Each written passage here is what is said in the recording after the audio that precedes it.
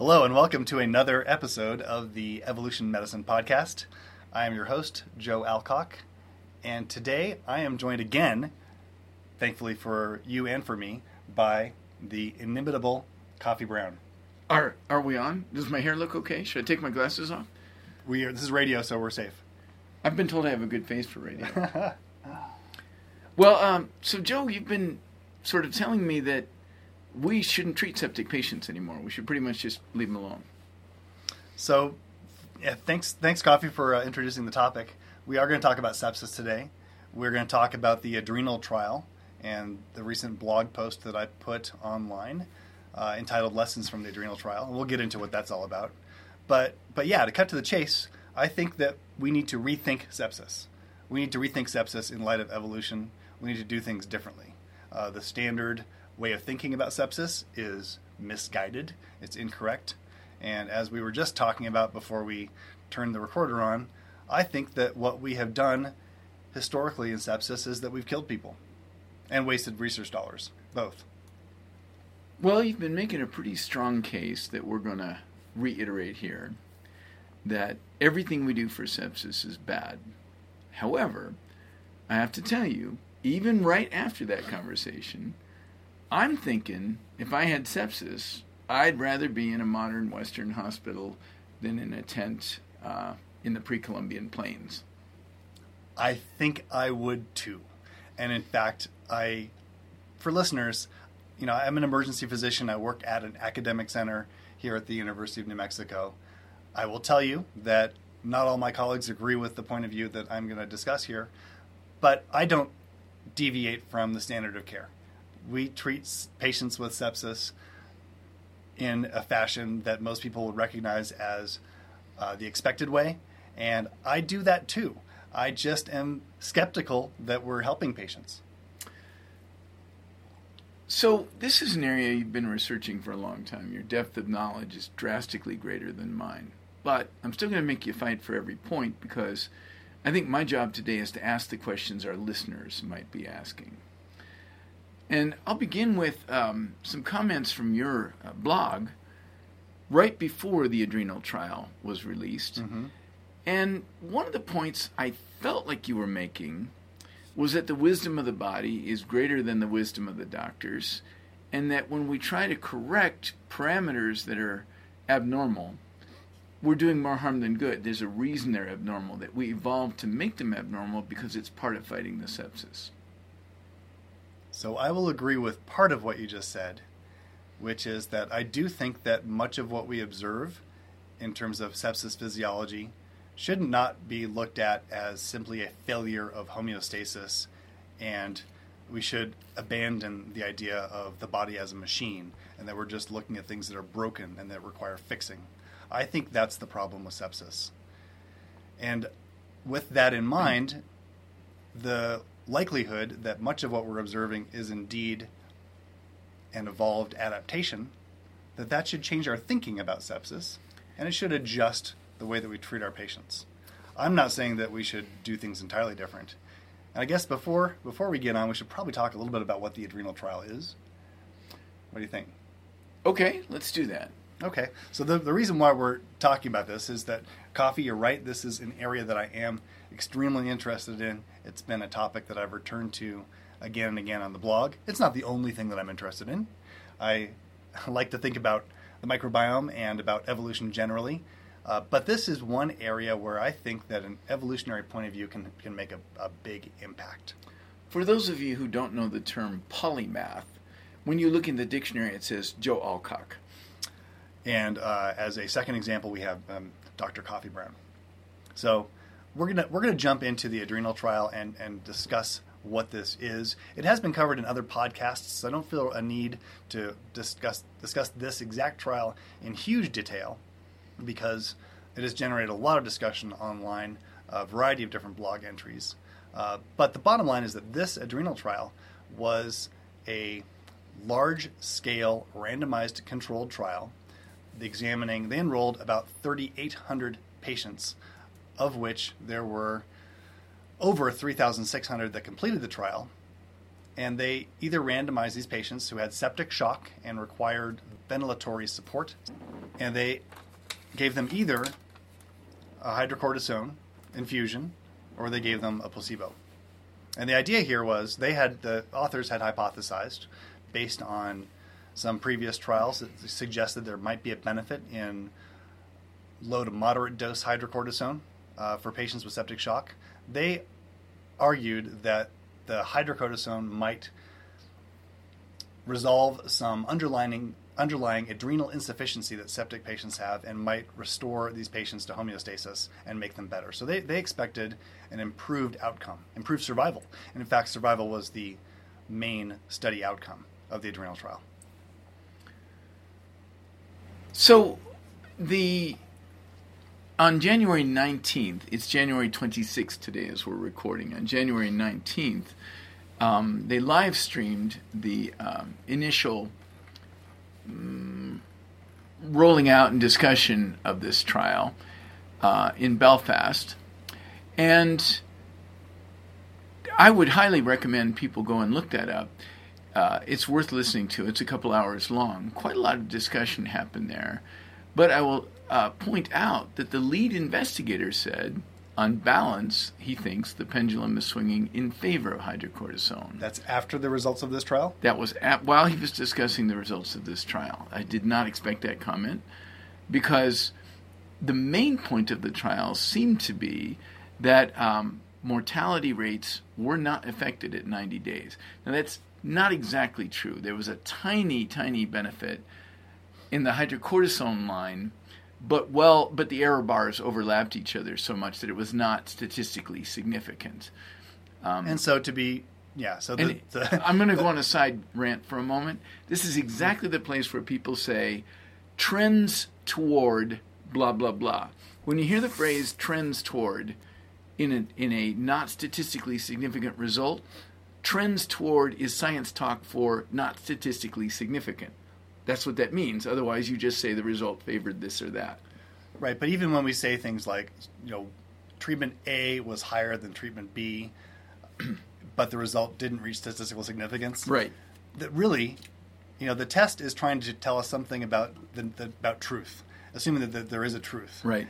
In a patient population like this, and when the difference does not rise to your predetermined level of statistical significance, then there is no difference. And that is really what they found here. Yes and no. And well, let me before you disagree with me here, I just want to put in a plug for Rob McSweeney's Critical Care Reviews. He and the Critical Care Reviews put on this conference that live streamed these results, and it was a tour de force. So I will echo you in recommending people go and find those videos or podcasts that have some of the results and the discussion that followed. It is absolutely worth listening to. It is absolutely, in my mind, the way that science should be done and the way that science should be presented. I was going to make the very same comment. Both the study and the presentation of it were absolutely paradigmatic, it looked like to me. And there's a nice discussion, by the way. The last 10 minutes or so is a discussion of the difficulties in getting this study off the ground and out the door. Right. And I would highly recommend that to people who are considering this level, doing work at this level. They need to listen to that and sort of take heart when they run into challenges. Now, the outcome they primarily looked at wasn't different at 90 days. How many people lived, how many people died. It also wasn't different at 28 days. And 28 days. But there were a lot of sub-outcomes that did differ, both in favor of and against hydrocortisone. And that led to some interesting discussions. Right. I would argue, and I will later on in this podcast, that the results are exactly, or just about exactly what you'd predict if you take an evolutionary lens to the problem of sepsis and changes in physiology. Ooh, I'm so glad you said that. Tell me about that evolutionary lens. Tell me what you mean by that. So the evolutionary lens suggests that when you see something that happens in just about everybody when they're confronted with an overwhelming or life-threatening infection, which is these changes that we call septic shock or SIRS. And we're talking about kids, post-operative patients, adults, geriatric patients, we all have this kind of stereotyped response to this challenge. And it's true certainly in Western countries and in developed countries and among people that don't have access to healthcare. So this is something that happens to just about all of us when we're confronted with a life-threatening infection. And presumably, these changes are things that have happened to our ancestors throughout human evolution. So the idea that these host our human body's responses to sepsis are the problem, and that they have not been modified by natural selection, I think goes against the grain of evolutionary thinking and is paradoxical. We wouldn't expect that our bodies would self-destruct in such a dramatic way. I did not expect to get to the sexy part of the talk quite this fast, but I'm so glad you brought that up. This actually gets to the core of the Evolution Medicine blog. Mm-hmm. So we're dangerously close to saying natural is better. Well, I don't want to quite go that far, because I am certainly, if you have a necrotic appendix or dead gut, you're best off going to a surgeon and getting that removed. So modern medical care does great things. We talked about if you have a heroin overdose, you're best off getting to a hospital or seeing one of your trainees, EMS folks, that gives them a dose of Narcan and ventilates them. We can think of example after example of critically important things that we do. And by no means am I arguing against what my specialty does. I am, in many ways, a traditional emergency physician. I think that on balance, what I do actually does help people. I think modern medicine is good. I just think we can do it smarter. And we can do it smarter if we take into consideration some lessons from evolution. We're on the verge of saying homeopaths are right. I want to look at that head on. Okay, what makes you say that? Well, if we say that evolution has dealt with this problem for millions of years and worked out solutions that are way smarter than we have, and by the way, I wouldn't exactly say that, well, then homeopaths are right. We should promote those changes that we associate with sepsis, because those are the adaptive changes that our body is using to fight the infection. Well, again, I want to just push back a little bit here. I'm not saying sure hope so. that homeopathy is the way to go. I'm not suggesting that modern medicine is bad, and I don't think that, on balance, that everything normal is good. That's the naturalistic fallacy, by the way. That's why I'm bringing it up. I want to just drag that right out and make it explicit. Right. How does this shed light on the naturalistic fallacy? So just because something has evolved does not mean it's good. And we can think of plenty of examples of things that the appendix, menstruation, and our addiction to junk foods. Right. People argue that preeclampsia is an evolved trait. It doesn't help the people that have preeclampsia. We could get into that in a future podcast. Yeah. There are plenty of things, and I think that some people that do take an evolutionary perspective to sepsis have recognized this, and yet they've said, well, we didn't evolve to be in an intensive care, and we probably can do better than nature by supporting people's physiology in important ways. And the ventilator is a good example of that. When people simply can't breathe, putting them on a ventilator can be an absolutely life-saving thing. It's something that I do in my practice. So let's go there for a second. If we assume, which I do not, by the way, that evolution has evolved the best possible response to infection over the long period of time, that was in an environment that did not account for antibiotics, vasopressors, and ventilators. When we add those, wouldn't it be likely to change the optimal response to the infection? Yes. And I mentioned some of these reasons for why any given patient's response to sepsis may not be optimal on the blog, and I'm going to refer people to look at that entry. I list, I think, 12 different reasons why patients' responses may not be optimal. Having said that, I'm going to reframe this a little bit. Sure. Let's go back in time. Let's go back to the... Can we go to high school? That was good for me. Was that good for you? I can't remember much of it. Not so good for me. College was definitely better.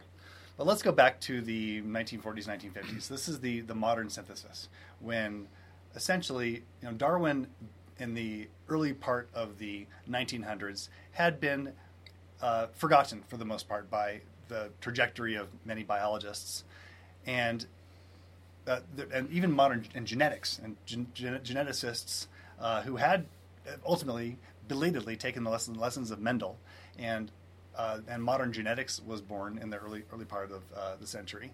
But the two groups didn't kind of put their heads together until about the middle 1940s, and that's called the modern synthesis. That is the birth of modern biology, in which we take some of these insights from genetics and we take insights from evolutionary biology and we put them together. And in fact, it's been this hugely fruitful area of research which has dominated what we think of as biology. At the same time, though, medicine never took part in this modern synthesis. They never took lessons from Darwin, and they went along their own way. So let's go back all the way back to the 1950s, and let's imagine that you're a researcher sitting in your lab, and you've read The Origin of Species, and you're interested in sepsis, and you take care of very sick people. And let's imagine that we have two different hypotheses. One is the traditional medical view, which is that the immune system is dysfunctional, dysregulated. The host is part of the problem, more of the problem, in fact, than the invading pathogen. And this is the dominant idea in sepsis. And if that's the case, then we should be able to do better than nature, and we should be able to improve outcomes by blocking certain immune pathways. Let's imagine another person who's completely naive and doesn't know anything. And this person says, well, maybe septic shock is itself an evolved trait. And maybe some of these body features that we can see and observe and measure are, in fact, adaptations. If that's the case, then perhaps the immune system knows what it's doing in sepsis. And if that's the case, if we interfere by blocking pathways, we're going to either make things no better, and in some cases make things no worse. Well, what's happened, Coffee, is that in the intervening 70 years, just about, we've done this experiment. And I shared with you a couple of review articles that list many hundreds of pathways that have been blocked in sepsis. There have been several hundred randomized controlled trials now. This is not just the adrenal trial. And I think it's super important for people to put this in this bigger perspective, that it's the big picture that counts here. It's not just this one trial. Even this one trial is fantastic, and it's really great. But if you put it into the bigger picture, all of the other trials of immunomodulatory agents, many of them failed well before they got to human trials, or they failed in pre-randomized controlled trials. But when they get to the randomized controlled trials, like this one, every single one of them ultimately has failed. Every time we've tried to find the so-called elusive magic bullet in sepsis to block that one pathway that's going to make everything better, or even a combination of pathways, it's been a losing strategy. Yeah, I'd say I wasn't looking for a magic bullet, but a magic recipe, a magic combination of bullets. Well, we've tried it. We've tried those. We've tried combination therapy. We've tried using single pathways, and both of them have been not helpful. Now, this is a funny pattern we sometimes see in medicine. When you look at each single thing, it doesn't really seem to be living up to its promise. And yet, when you look at sepsis survival, it's way better now than it was in 1900. So what up with that? Well, I think, I can find articles from our local institution in which we introduced a committee to measure sepsis outcomes and to identify patients and to intervene. And after this committee formed and started measuring these sepsis outcomes, we'll say a decade or so ago, it turned out that all of our metrics got better. And people patted ourselves on the back and we thought, gosh, we're doing a much, much better job when it comes to sepsis here at our university. But really, what's changed there is that probably the mortality hasn't changed here, but the denominator has changed. We just put the basket of people that we tag with this identifier of sepsis by looking at by measuring lactate. So by broadening our definitions, we got more survivors. So it's possible that the numerator has not changed and the denominator has changed, and that's led us to falsely believe that we're doing things better. Well, there's antibiotics too. Oh, we had antibiotics back in the day. Not in 1900, we didn't. Yeah, and that's the one feature of sepsis treatment that has the most solid evidence, and even there it's not perfect, but the most solid evidence is giving people appropriate antibiotic therapy. So not one that's going to, miss a resistant organism or miss the boat entirely. So that's one thing that does seem to help. Having said that, I'm not convinced that the overall mortality of sepsis has changed. I'm also not convinced that our treatments have made people better. I don't think it's been proven. I still do it. I still send patients to the intensive care unit, and I still put people on pressors, and I still have art lines inserted, and patients get intubated, all the things that we do. I'm just not convinced that we're actually making the difference that we think that we're making. Having said that, if I get sick tomorrow, go ahead and admit me to the ICU. Do what you have to do. Just don't give me steroids. All right, fair enough. So steroids are really our topic today, but it's interesting how similar this discussion would be if we were talking about most of the other interventions for sepsis. Yeah. Well, I definitely want to focus on this idea of immune modulating or immune targeted treatments. All right, let's go there for a second. To me, I've never seen this as an all or nothing, but the immune system is a cascade system. It's a system that once it gets going, whips itself into a frenzy, and it uses a very Byzantine system of interregulators. I would compare it with the inflammatory system and the coagulation system. The coagulation system is the easiest comparison to make because we can so easily see how disordered it can get. We have hypercoagulability issues, we have hemophilias, we have DIC. It is definitely the case that cascade system can get out of whack, out of control. In fact, you and I are probably making PEs as we speak and trying to clear them at the very same time. One of the interesting things about physiologic systems compared to ones we would design is that they drive with one foot on the brake and one foot on the gas pedal. Right. A PE is a pulmonary embolus. Sorry about that. And so when we say that this thing is well designed and well modulated and so forth, that's actually not how I've ever seen the immune system. I see it as a very delicate, wobbly, wonky kind of Byzantine system that can easily err in one direction or the other. Well, Coffee, I agree with you. And in thinking that there's no reason to think that everything that happens in sepsis is good for you, that natural is better. And I certainly thought that we can do better than nature in many respects, and that we should be able to identify certain groups of people that would benefit by some sort of immunomodulation. But what we've tried to do is this kind of blanket treatment of either turning down, blocking pathways, adjusting things in a way that the track record for making things better just hasn't turned out. And it's kind of remarkable. It surprises me. The one reason I get so excited about this is that I'm as surprised by this as almost anybody. Yep. I wouldn't have predicted this result in exactly the same way, that every single treatment has failed in pretty dramatic fashion. And I've shown you, for the benefit of our podcast listeners, I'll put up some tables that just show the depth of these spectacular failures and the huge number of trials that have failed in sepsis where people have tried to block immune pathways. It really is just amazing. Well, it might be, one way we might talk about this is that we're looking at sepsis itself as the marker instead of looking for dyscrasias of the immune system before we fiddle with the immune system.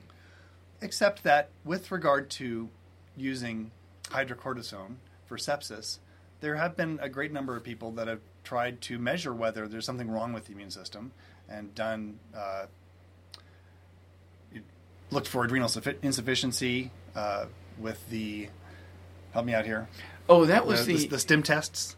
Yes, yeah. And which have really fallen out of fashion, partly because those things change back and forth so quickly. That's interesting because it bears on the Anand study in 2002, yep, where they felt that it helped non-responders. That study was one of the big ones that led people to think hydrocortisone was doing some good. But that was after correction.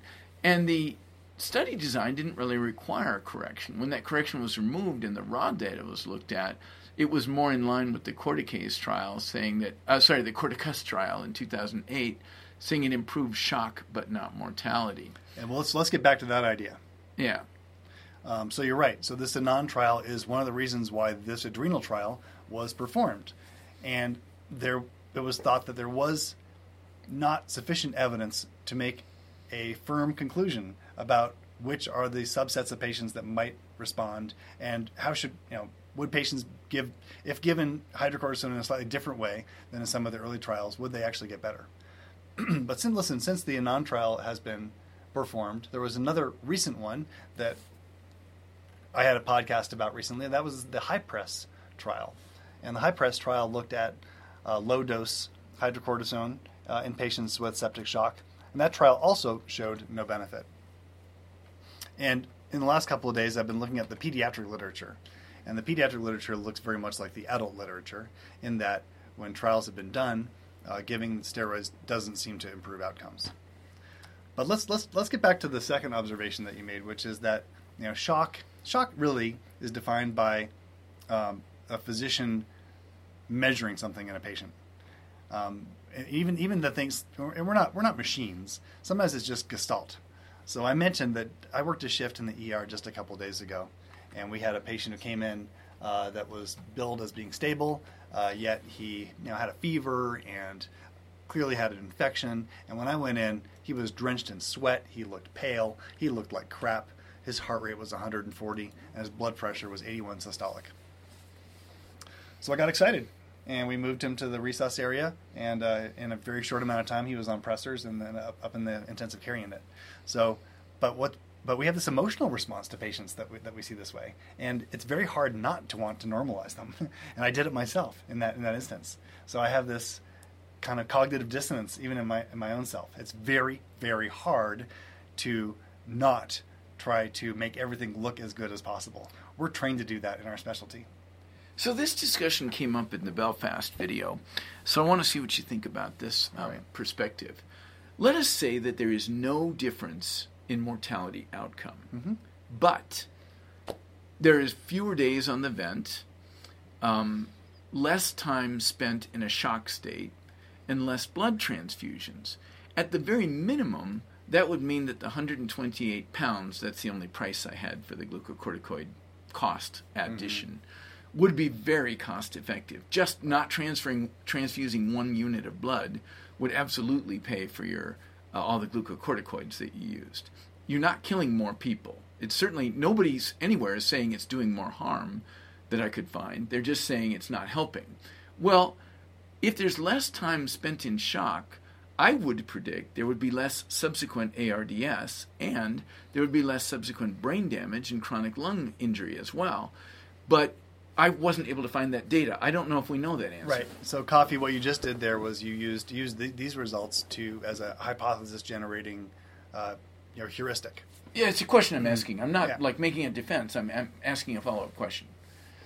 So, I really have thought about this, and I think for me, I wouldn't want to be put on steroids. Okay, why not? Well, one thing, harm might help.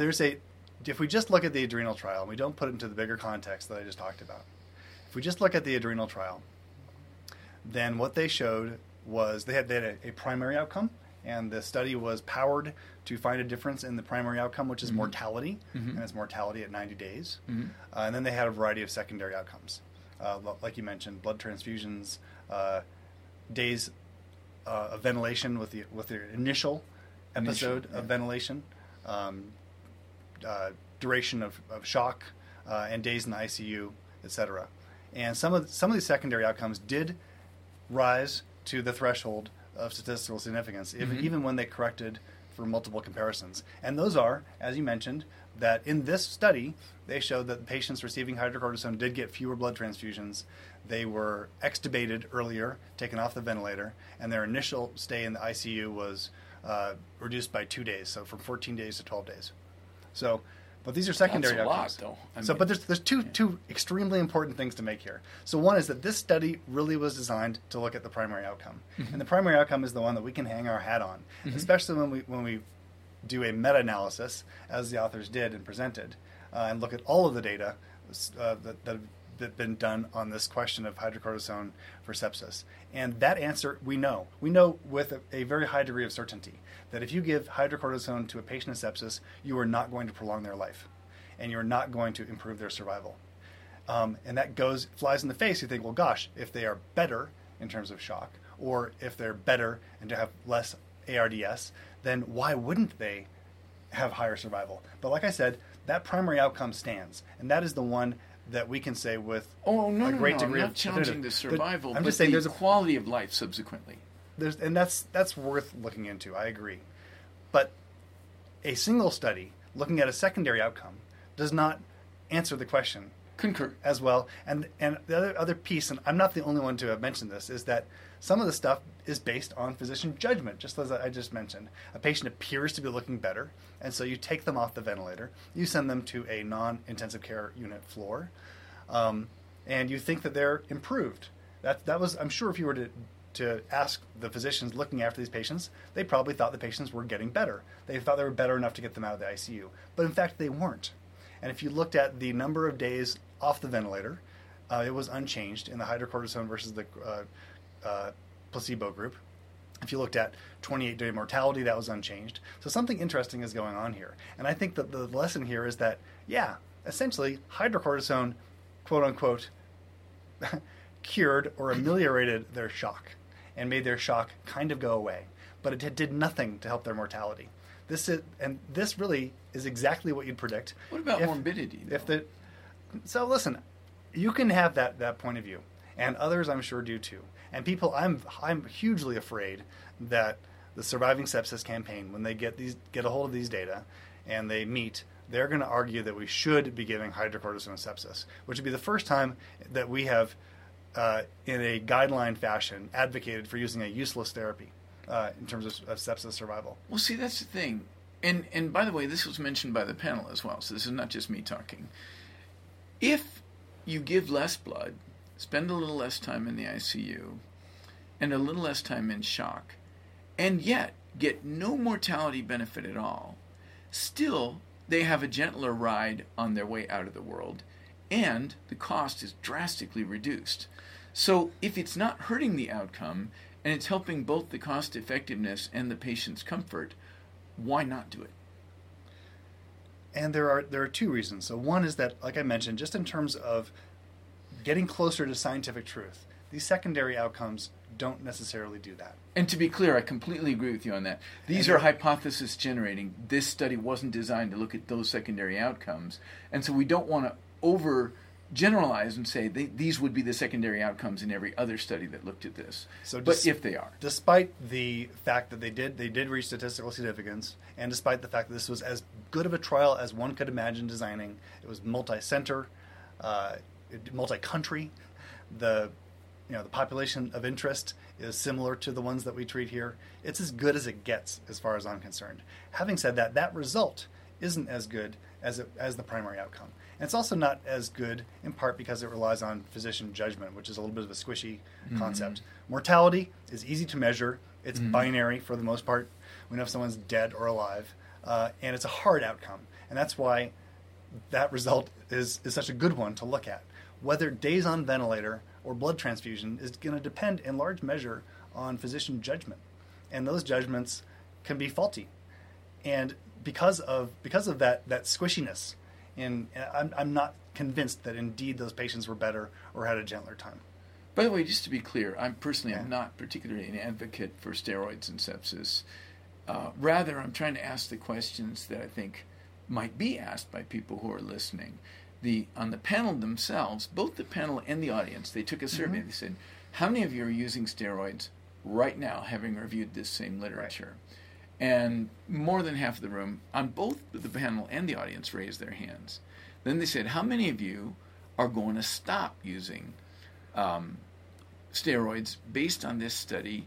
And I think 2 or 3 hands changed their status. So for the most part, the people on the panel generally do regard glucocorticoids as a weak recommendation with poor evidence, but favorable to that degree. And most of them... Now that's interesting. While I was speaking, Joe brought up a nice little survey on this. The Twitters. Yeah. This is from ANZIC's CTG, Clinical Trials Group. But this isn't measuring changes, though. And so, this says, do the adrenal results mean that steroids should now routinely be prescribed to patients with septic shock? And of the surveyed people, and I was one of the survey, so one of 511 votes, 40% said yes, 60% said no. Others, including Paul Young, who's a member of this group, I've had a back and forth with him. He said that for pragmatic and economic reasons that we should probably give steroids for shock. So I think we're in this really weird place. I'm not pitching that we should. I'm pitching that the answer is not as cut and dried as we'd like it to be. And in fact, the top tweet, if you look at, this is Lascaroux, wrote, "I don't think it ends the debate about sepsis, the adrenal trial." And maybe it doesn't. I argue in my blog post, Lessons from Adrenal, that I think that with regard to the primary outcome, that is survival, that today, right now, in 2018, there is no longer equipoise about whether giving steroids improves survival. That question has been answered. Whether it makes people have an easier ride or changes resource utilization or results in fewer blood transfusions, those are questions that remain up in the air. I don't know if we're going to get an answer to those questions.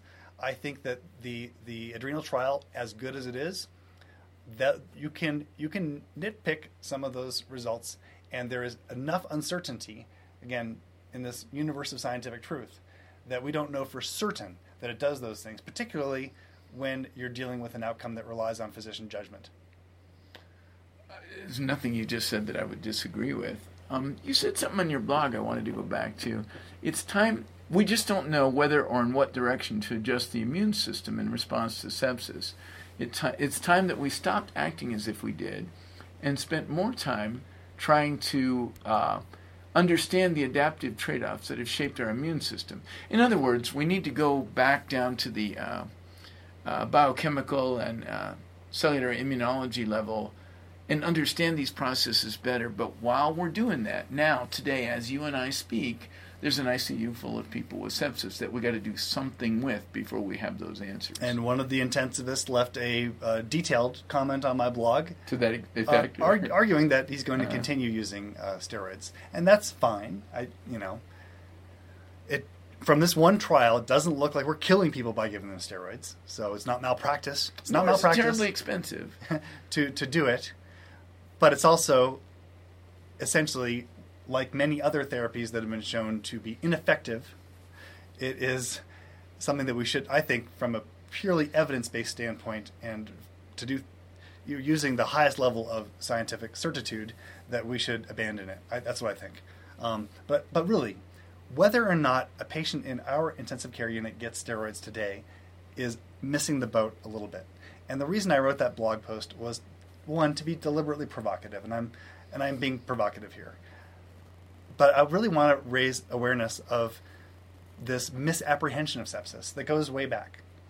And so in 1913, Osler was the first to suggest that in patients with overwhelming infection and sepsis, the death resulted from the host response rather than from the underlying pathogen. So this is an idea that has deep roots in the medical establishment.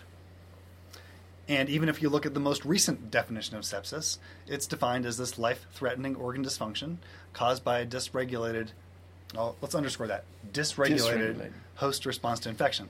And this is Mervyn Singer et al. In JAMA 2016. A shout out for Mervyn Singer. I think he's fantastic. I'm a huge fan. This consensus report definition, which reflects the ideas of many people, really reflects the conventional wisdom that sepsis is a dysregulated host response. And then John Alverdy has argued that this idea has led to a huge amount of grant funding looking for these single or combined immune pathways that if we just block them, that will make things better. And so really this is part of the idea with hydrocortisone, is that here we have this immune modulating treatment, and are we going to make things better? And the remarkable thing that we started off this podcast with, and that I think is really, we have to underline it because it's so bloody amazing, is that whenever we have tested this idea, this immunocentric view of sepsis, the sepsis comes from the host, not the pathogen. Every time we've tested that with an intervention, that hypothesis has failed. We should reject that hypothesis at this point. So the broad, blunt instrument that is hydrocortisone, but even very detailed scalpels. I was just going to say that. And then right before this conversation, Joe, you showed me a whole bunch of studies that looked at subcomponents of the immune system one by one. Does tinkering with this one help? Does tinkering with that one help? Nope, no matter which one we tinker with, it doesn't seem to do any good. However, it's not just quite that there's no evidence. Go ahead. Let's just review a couple of highlights. Why don't you bring that up? list that you showed me. Okay. Well, first I have to find it. All right.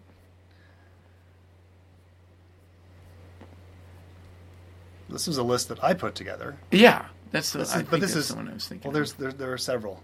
Okay. I have so many. Well, here's one. These are immune modulating treatments in sepsis that looked at specific mediators of inflammation. Mm-hmm. So this is from ICACR 2002, looking at anti-tumor necrosis factor antibodies, TNF soluble receptors, anti-prostaglandin, anti-bradykinin, anti-IL-1, inflammatory cytokine. In every case here, the confidence interval included 1, and so it did not rise to statistical significance. Mm-hmm. And the mortality, there was no mortality benefit. So that's one. Here's another from Marshall in the journal Trends in Molecular Medicine, April 2014, looking at a variety of different targets, the first one being endotoxin, or LPS. You would think something like endotoxin would be a good thing to oppose, right? Let's block it. Yeah, Let's get in there and block toxin it. sounds bad to me. Yeah. No good, huh? We should have I would like to have a conversation just about this one. All right. I think that we've been in part fooled by this idea that we think of it as a toxin. So we just named it wrong in the first place, huh? Well, it looks like a toxin. If you inject it into your body, it can kill you. Well, I was just going to say, and how do we... So the argument against that hypothesis is that it doesn't matter what we tinker with among these immune modulators, it doesn't seem to do any good. Yet, we know that SIRS, in the absence of a microbe, can kill people. Is that not an argument for the idea of a dysregulated immune system being the enemy?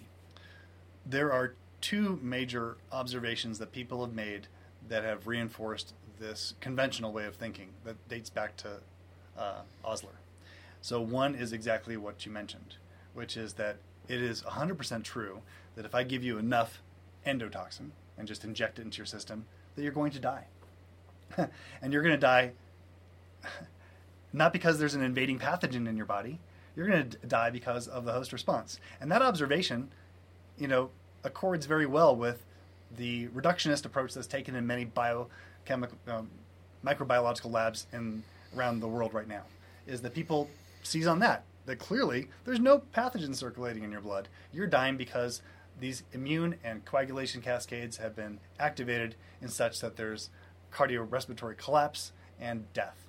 So, and in fact, if you use that model of injecting LPS, then you can give all kinds of blockers and you can make them better. So those have been the first steps that have led people down this path that have led to these failed therapies. Because when you translate those to a real life situation, in fact, you don't get results. So having said that, the reason why the host response can be deadly is that this is a high stakes game.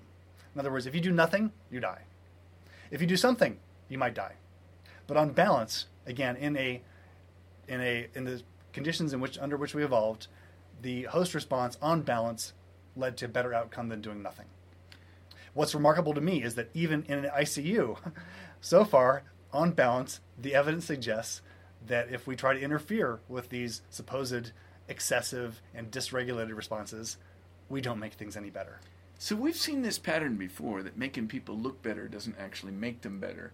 Whether it's the alcohol that was in snake oil in the Old West, or the guarana that's in most of the herbal remedies you can buy at a store today. In my youth, in my indiscriminate youth, I once had a torrid love affair with high-dose epinephrine. Ooh, oh boy. It was brief, but it was passionate. Yeah. Because for a while there, everybody got a pulse back. And it seemed compelling to me at that time to say, look, I have to have a better chance of having a pulse tomorrow if they have a pulse when I'm done with them today, right? That's a great example. If I pronounce them right now, they're dead. If they're not dead when I send them upstairs, that's got to have improved their chance by some margin. Nope, right. When you look at the outcomes, it really does not. Although it did lead to more neurologic wrecks than if we didn't use high-dose epi. So this pattern that making people look better doesn't actually make them better is something I think we all need to be sensitized to. And I think that's a big part of what we're talking about with these studies. Well, yeah, I agree. So having brought that up, this really highlights the fact that so much of what we're taught and what we learn is really incorrect and off target. Epinephrine is a great example of that. So high-dose epinephrine, yeah, you can get a pulse back. That's great if you're a medic bringing somebody in. You deliver a live patient as opposed to a dead one. It's great in the emergency room because we can deliver a living patient as opposed to a dead one up to the intensive care unit. But if all we're doing is leaving some people with a neurologic catastrophe, and in fact doing nothing good in terms of the overall mortality, then that's a horrific thing to be doing to She our broke patients. my heart. She strung me along, but I won't lie, I still think about her. But even regular dose epinephrine, we're learning in patients who, so we're out of the sepsis realm, and we're talking about epi itself is coming under fire, but that's a whole nother podcast. we're talking about Yeah. patients that are coding. This takes up so much of our cognitive space in both pre-hospital and emergency medicine. We think about it so much, and we train our trainees ad nauseum on these things. And it turns out that much of what we've been training them with regard to using high dose and perhaps even ordinary dose epinephrine has been wrong, which just highlights that making people look better by our interventions doesn't necessarily lead to a better outcome. Right, and none of us should be surprised by that. This does raise a question that the endocrinologist on the panel, and by the way, I apologize, I don't have a list of everybody's names because they really deserve to be recognized. It's a great panel. But she raised a really interesting point. She said, I think it might have been a good idea to throw out all the people who died early after getting the steroids because steroids take a while to work. She said it may be that if you had gotten rid of the early deaths, you might have found a stronger effect. What are your thoughts about that? I think that's a classic example of a post hoc analysis. Special pleading? Special pleading. And it's not the way that we do science, and I think it's probably wrong. There's another interesting lesson to be learned from this adrenal trial, which is that had you looked in with just the first cohort of patients that were enrolled in the trial, it looked like there was a benefit of hydrocortisone favoring survival. And many of these big trials have these committees that do interim analyses, and they decide whether it's worth continuing on with the trial. If the signal is so strong in one direction or another, if your treatment is killing people, they will oftentimes pull the plug on that trial. They almost did that on this one. They discussed that they talked about stopping it early because of that exact thing. Thank God they didn't, because that would have been, a false positive. We would have been wrong about it. And thank God they went ahead and got, the entire sample. So that shows that in human medicine, in a modern context, we need to do big trials. We shouldn't be stopping trials early. And I've made some points along these lines, both on Twitter and on my blog. We need to run these trials to completion. Otherwise, we'll be killing people by having, again, a misunderstanding about the nature of the treatments that we do. To be honest with you, I think the last 15 minutes of this video ought to be required for everybody entering science.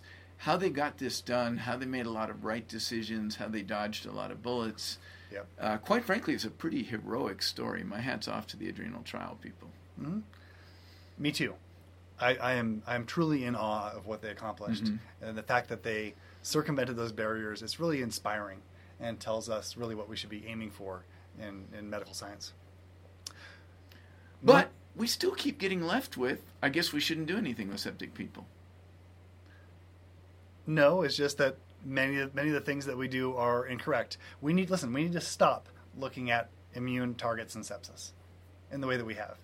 Or we need to be much, much smarter about it. Should we use well, we'd open too many cans of worms. But, go ahead. You were about to open another topic. So, well, I was just going to get back to this idea of making the numbers look better but not making our patients better. Mm-hmm. Because that's one of the things that happened here. Mm-hmm. We know from this trial that patients who got hydrocortisone died at the same rate as patients who got placebo.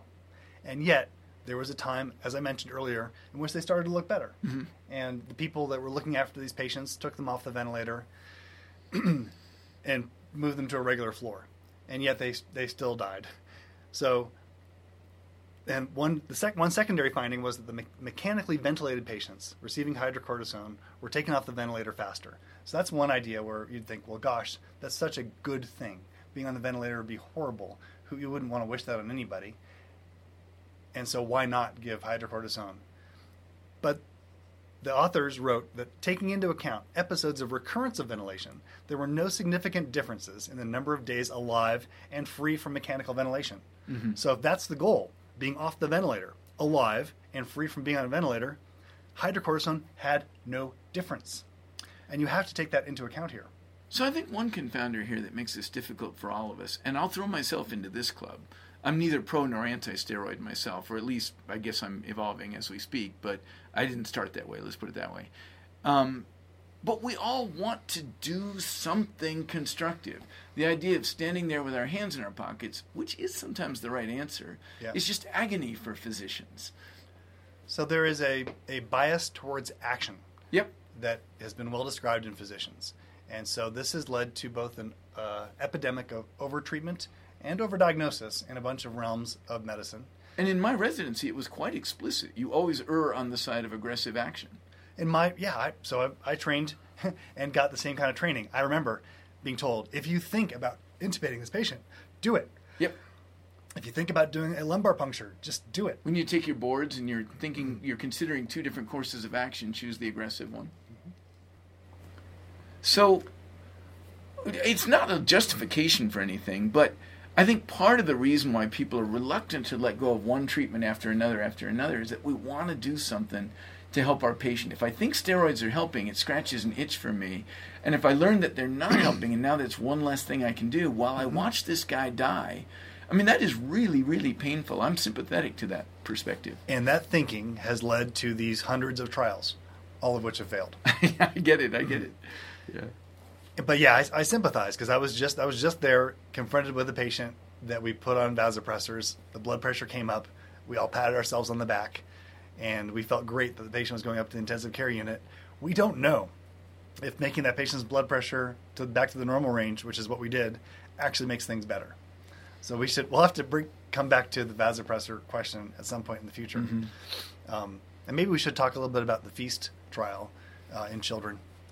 Okay, this was the African fluids. one on fluids. Yeah, but the last point I want to make here is that I also felt better when the patient looked better. I felt better. But this is an emotional response. Yes. We know it's a bias, and we know that we need to confront it.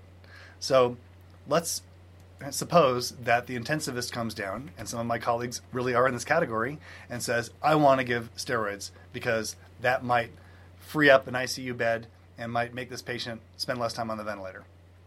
Well, if it accomplished nothing else, that actually does seem worth going after to me. And my counterpoint would be, we really do confront this problem of doing too much in medicine, and that is true with immunomodulatory agents. We know this from this massive body of evidence that taken as a whole, when we target the immune system, we fail to improve outcomes. And that, by and large, we need to do a little bit less than we have been doing in the past. And there's good evidence for that. That's true when we look at transfusion targets for red cells, when we look at how much we resolve hypercapnia, so retaining carbon dioxide. When we normalize that, we make people worse. When we give high target vasopressors, we make people try to make their blood pressures more normal. That makes them worse. That we really do need to actually combat this urge to make people better. When someone stops breathing, we put them on the ventilator. The first thing we do is we overshoot, and we give people huge tidal volumes, and we breathe for them much too fast. And so in trying to restore function, we oftentimes go a little bit too far. We need to dial it back. We need to recognize this bias towards action. We need to actually combat it actively. So I would tell the intensivist, no, I'm not going to start the hydrocortisone.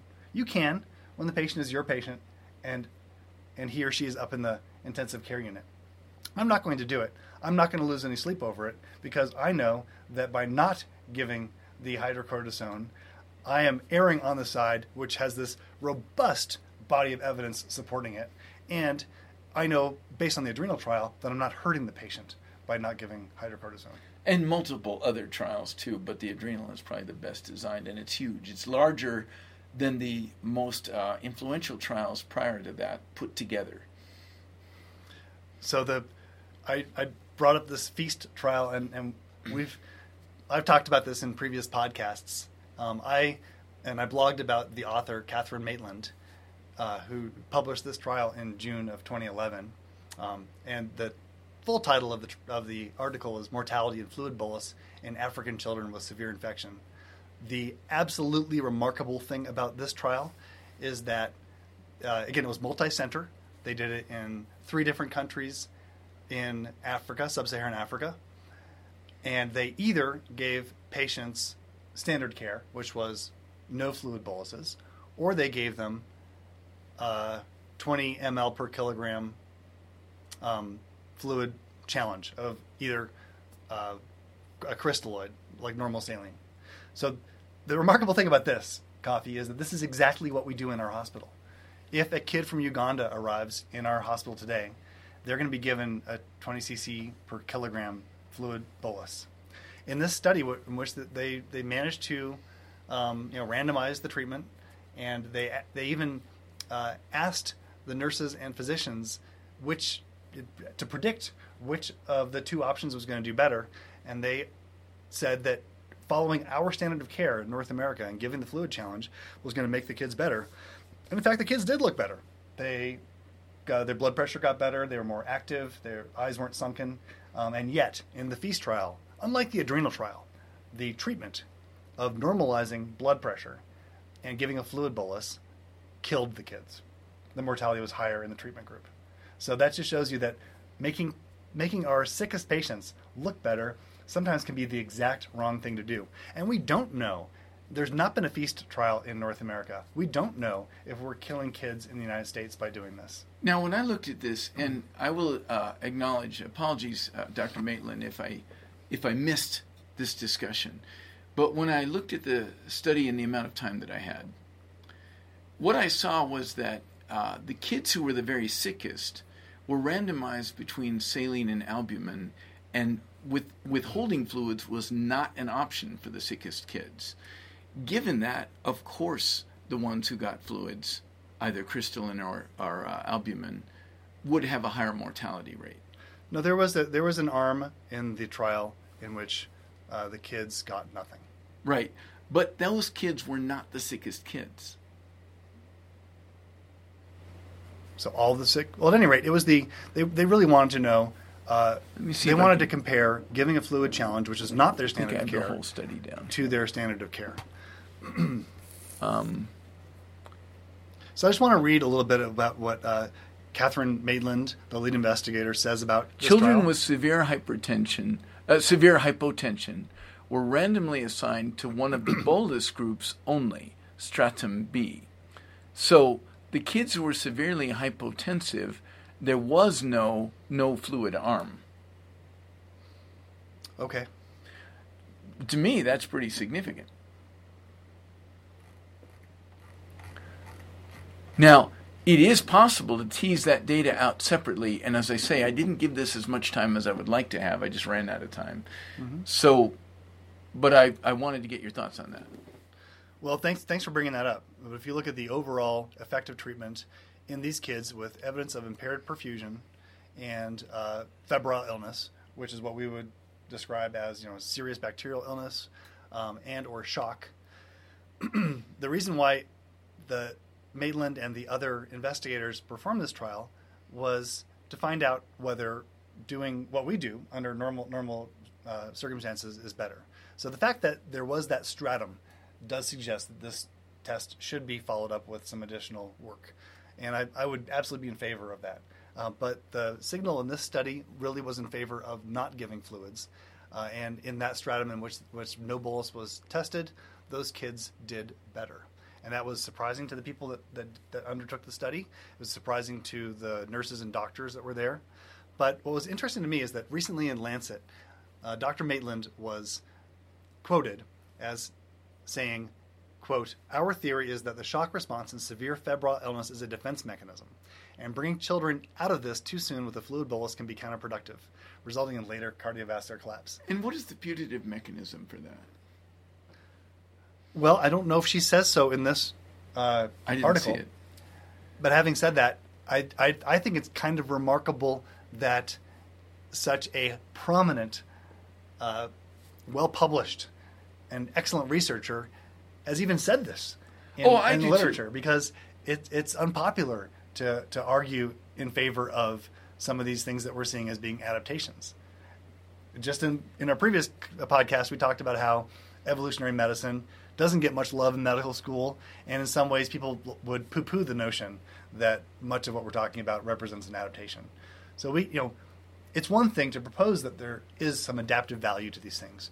It's another to actually find, well, what is the way in which the adaptation works? And that's the mechanism. It's very credible to me that some things like fever are adaptive mechanisms, and that other things like shock are not adaptive mechanisms.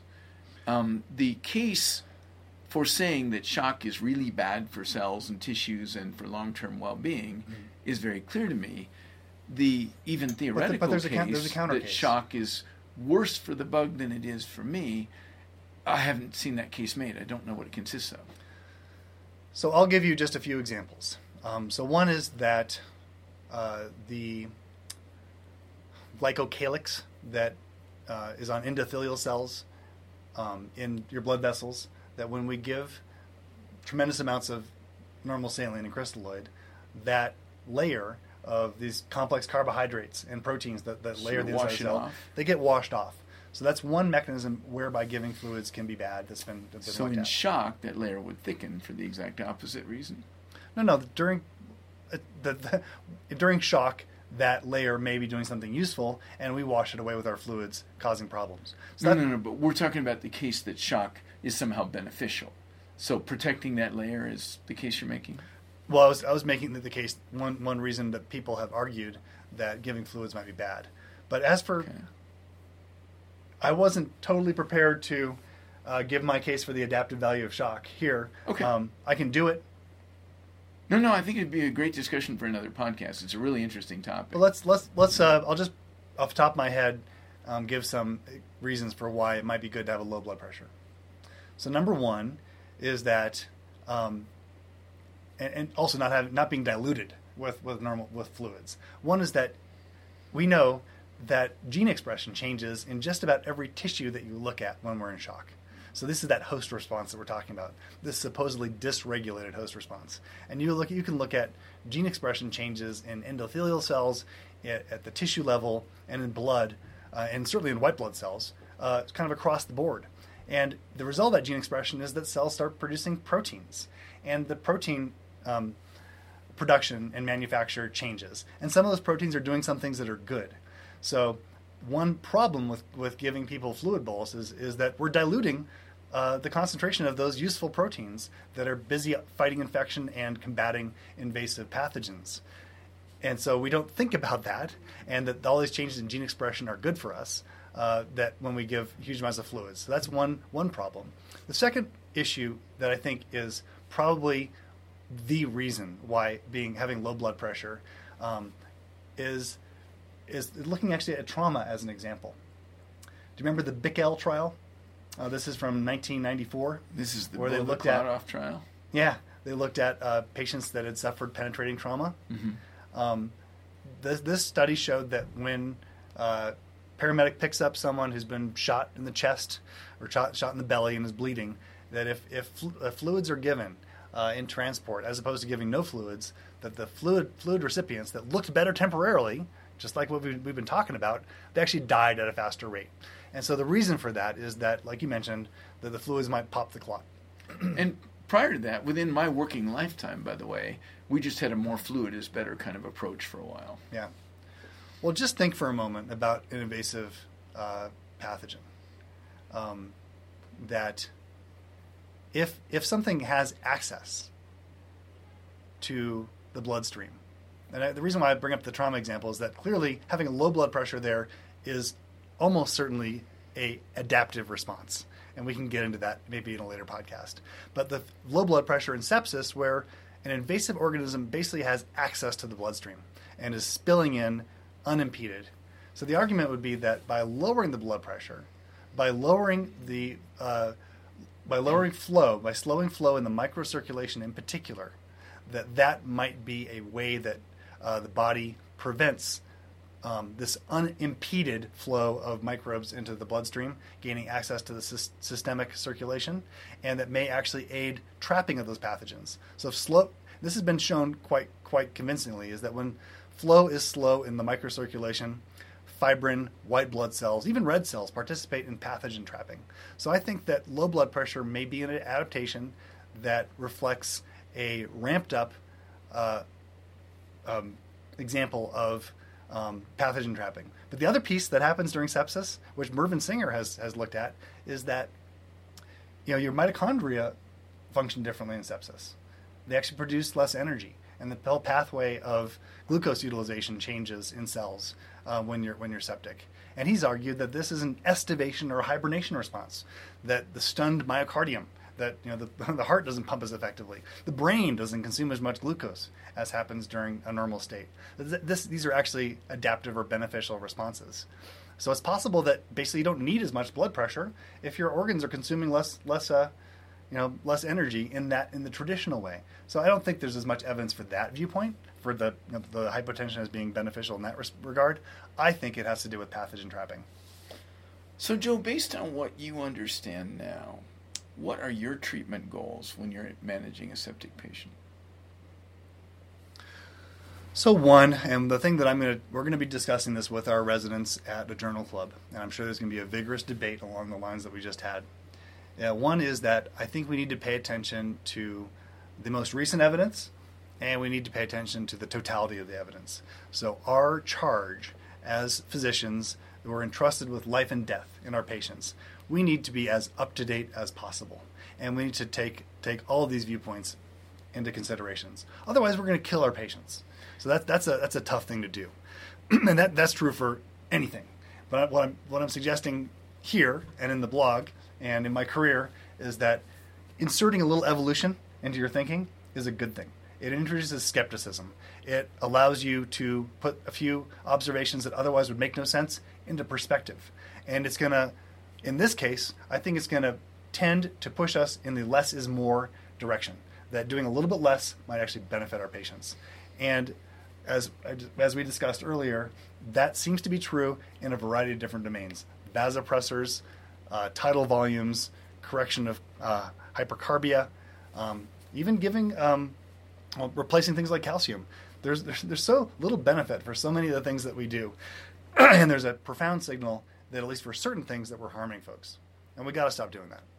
Well, we seem to go through the less is more loop every once in a while, so that doesn't actually astonish me. It seems to be like a stock market correction. It's a kind of thing that we have to do from time to time. Right. But like I said, I think this is profoundly challenging when you are confronted with a sick patient, talking to their family, and we're going to talk about doing less and doing fewer things. It tears at you. And I just know that the lessons from the adrenal trial that I'm taking are not going to be the ones that most people are going to take as take-home points. Most people, I think, are going to err on the side of not changing their practice. Or, well, both I and the Belfast panel read it as saying, if you want to use steroids, you're probably not doing any harm. And I would maybe we should finish up here quick, and I want to leave with one point, which I think is really telling here, and that is my favorite example of a sepsis drug, which has been that we've talked about, is this medicine Xigris, which is activated protein C. I keep coming back to this. I love this example. It's my absolute fave. Brace yourself for pure evil. No, for people that next time. Gosh, there's so much to talk about. What I want to say is that the initial trial that purportedly showed, this is the Prowess trial, that Xigris was beneficial in sepsis. And this is an apropos example because in addition to being a slightly anticoagulant effect of Xigris, it's also anti-inflammatory, so it's another immune modulator. The first trial suggested that it worked. The subsequent trials did not. It took 10 years for them to pull it from the market. And the final trial that showed that it was an ineffective therapy didn't show evidence of harm. It was just like this adrenal trial. And it showed basically an evidence of inefficacy, that it didn't improve survival. But just like the adrenal trial, there was evidence that the patients who had received Xigris had an increase in adverse effects. And those were things like bleeding.